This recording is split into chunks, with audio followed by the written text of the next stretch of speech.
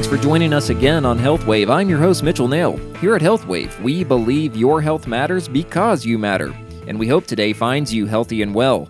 As always, Health Wave is a service of St. Bernard's Healthcare, a trusted provider of comprehensive, compassionate healthcare services, reaching 23 counties in northeast Arkansas and southeast Missouri. Its flagship facility, St. Bernard's Medical Center, located in the heart of Jonesboro, Arkansas for 120 years, houses the only Level 3 trauma center and neonatal intensive care unit in the region. For every stage of life, St. Bernard's is there, ready to serve you through education, treatment, and health services. I'm excited about today's program because we've got not only one of our top up-and-coming primary care physicians with us, but he also happens to be a longtime friend of mine and just an overall super guy, Dr. Mark Wiggins. As background, Dr. Wiggins is a native of Jonesboro, attended Jonesboro High School and Arkansas State University. He was commissioned into the United States Air Force at graduation and began medical school at the University of Arkansas for Medical Sciences shortly after. While in the Air Force, he was stationed in Germany and Western Africa, where he served as a physician officer, ultimately obtaining the rank of major. Upon completing his service in the Air Force, he and his family moved back to Jonesboro, where he joined St. Bernard's, working in family medicine. Dr. Wiggins is married to his wife, Sandra, and they have two daughters, Lily and Charlotte. Dr. Wiggins, welcome to Health Wave. Thanks for having me. Dr. Wiggins, let's begin with your service in the Air Force. For starters, we could spend multiple episodes just talking about your experiences serving your country. Would you, in a small nutshell, give us an overview of your responsibilities overseas? Sure, Mitchell. So as you said, I went to UAMS, and then I did a residency in family medicine with the Air Force, and then did some additional training to get rated as a flight surgeon, which means, you're mobilized to go to austere environments throughout the world and keep our airmen safe in those locations. As you mentioned, I was actually stationed overseas for 3 years as a flight surgeon, and was honored to actually serve in a deployed setting in West Africa for 6 months during that time. In that role, I served as the base physician and public health officer, ensuring that our airmen were properly vaccinated and prepared to live in an austere environment, not the United States. And I also worked in that framework with our commanders to maintain water sanitation systems and even create disease containment plans for illnesses that we just don't traditionally see in the United States, but would routinely occur at our location. And that experience, I think, really gave me a powerful insight into the importance of public health and why preventive measures are vital to keeping everyone safe and keeping everything functioning. Dr. Wiggins, you and I have communicated back and forth throughout this COVID-19 pandemic about our need to safely get back to some sense of normalcy. Well, in the absence of a vaccine, facial coverings or masks, social distancing, and good hygiene are our best tools to stay well. But I think we all know that tools are only as effective as their frequent and proper usage. Looking at masks specifically, because I've heard you talk about their importance, my question to you is this: what do masks really do, and what do they not? That's a great question. So there's been kind of a misconception out and about what we should be doing with masks, but I'll just clarify that masks are not designed to protect you from other people. They're designed to protect other people from you. When you put on a mask, you're being courteous to your fellow citizens by assuming that you are, quote, positive, even if you have zero symptoms.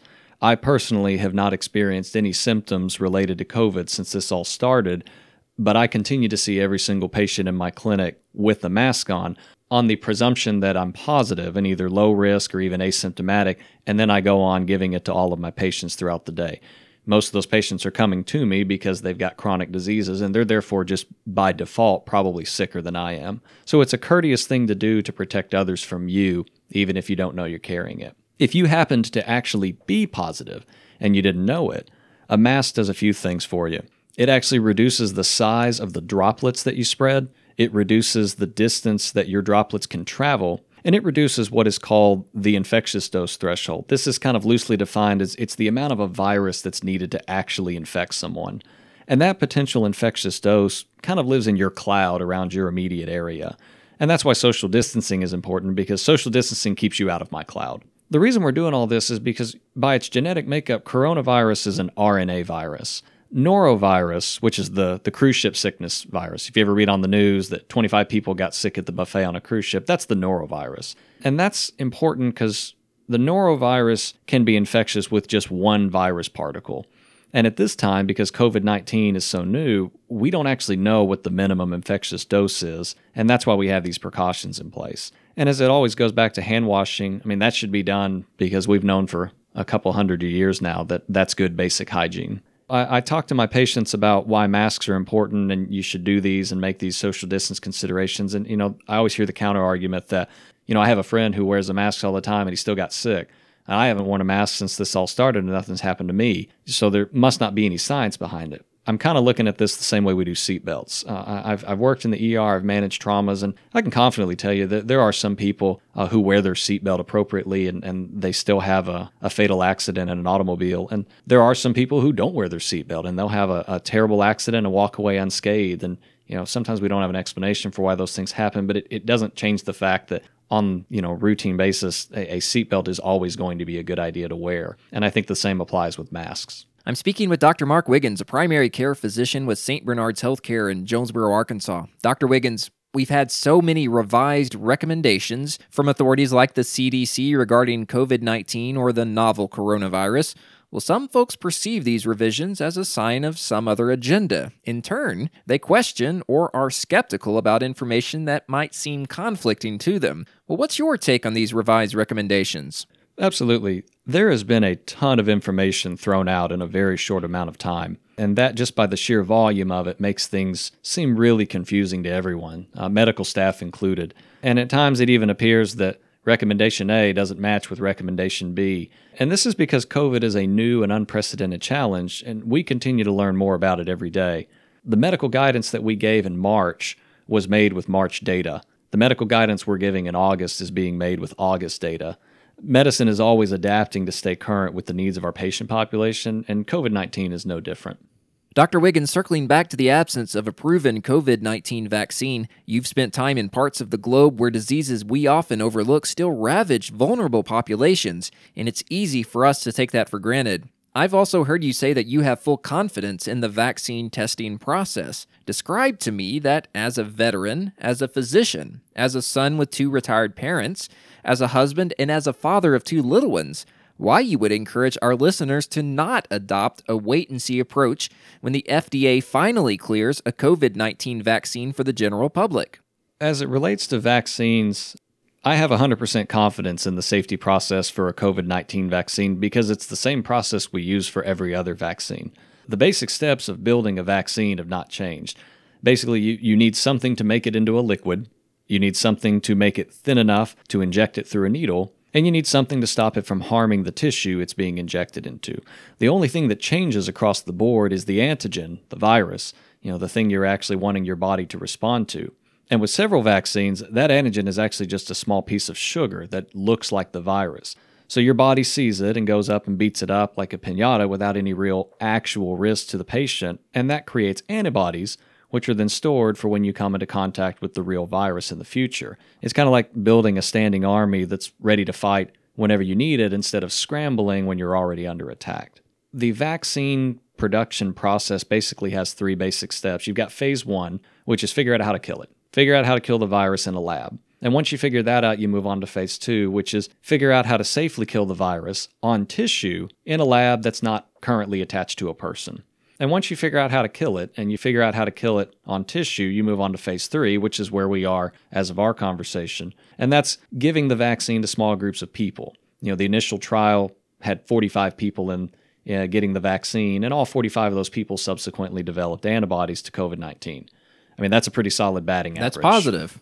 We are actually now in late phase 3, and we've currently got a 30,000 patient trial, which means we've given out 30,000 shots of the COVID-19 vaccine, and we're watching these individuals out in the community to see, who goes on to develop antibodies and, who's still vulnerable and gets COVID. Nothing's perfect, and we're hoping for a 50% vaccine effectiveness rate. And that's important because that's the same benchmark we set for the flu vaccine every year. The smallpox vaccine back in the day was actually 100% effective, and smallpox was completely eradicated. The MMR vaccine is pretty good. It comes in about 93% effective, which is actually why some people later in life might need a booster. I think the ultimate conclusion would be, though, that whatever the public's perceived risk is about getting this particular vaccine, I want to reassure you that by the time it is released for general use, it's going to be no different than any other vaccine that we offer, and I'll be the first in line to get it. Speaking in studio with Dr. Mark Wiggins. Dr. Wiggins, there was a report released recently where Dr. Anthony Fauci, director of the National Institute of Allergy and Infectious Diseases, said he's hoping for a COVID-19 vaccine that's at least 75% effective. With that being said, Dr. Fauci also claimed he doesn't think we'll see what's termed a highly effective COVID-19 vaccine. For starters, what does highly effective actually mean in regards to vaccines? And is it concerning if the COVID-19 vaccine does not fall into that category? I don't think it does. We have several diseases that we manage year in and year out. We always talk about flu season being in the fall and winter.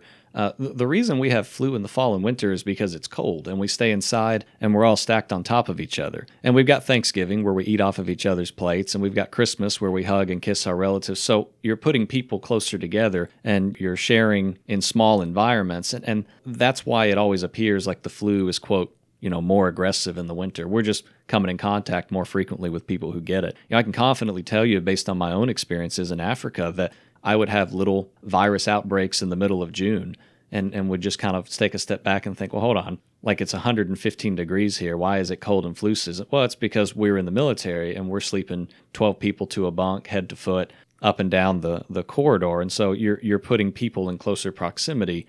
But all I have to say, if it falls below 75, I don't want people to lose hope. I think that we're always looking for a complete answer. We see that in advertising all the time. 100% satisfaction guarantee, guaranteed to go away overnight. And as I mentioned before, the flu vaccine that I strongly recommend that everybody get every year usually comes in and around 50% effective. And that's important because some of your individuals in the population who are going to be able to fight off the virus when they come in contact with it, it's going to better prepare people with chronic illnesses to fight it when they come in contact with. And there are still the sickest of the sickest and the most vulnerable patients who are going to get sick every winter. And if we've all done our part by staying vaccinated and using our appropriate measures, the resources needed to help the most vulnerable of our population are still going to be there. It's a simple game of musical chairs. If you got 5 sick people and 10 chairs, you're doing great. You got 5 extra. If you got 10 sick people and only 5 chairs, that's a really tough place to be. I'm speaking in studio with Dr. Mark Wiggins with St. Bernard's Healthcare. Dr. Wiggins, last thoughts. We're talking about a virus that has been highly politicized. It carries stigma with it. What are some final thoughts you might have to convey to our listeners?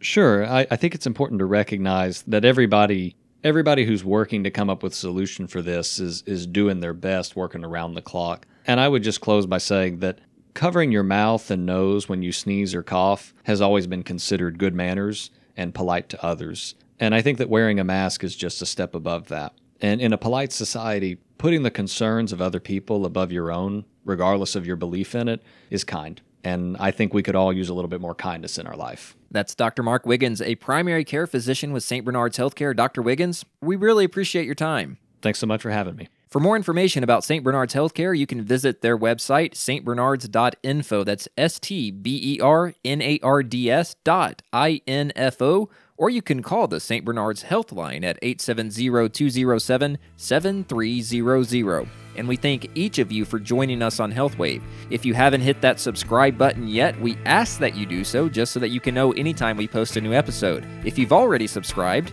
we appreciate your time. And if you've got the option, we ask that you leave HealthWave a good rating just so others can find us more easily. Lastly, we welcome your questions and suggested topics.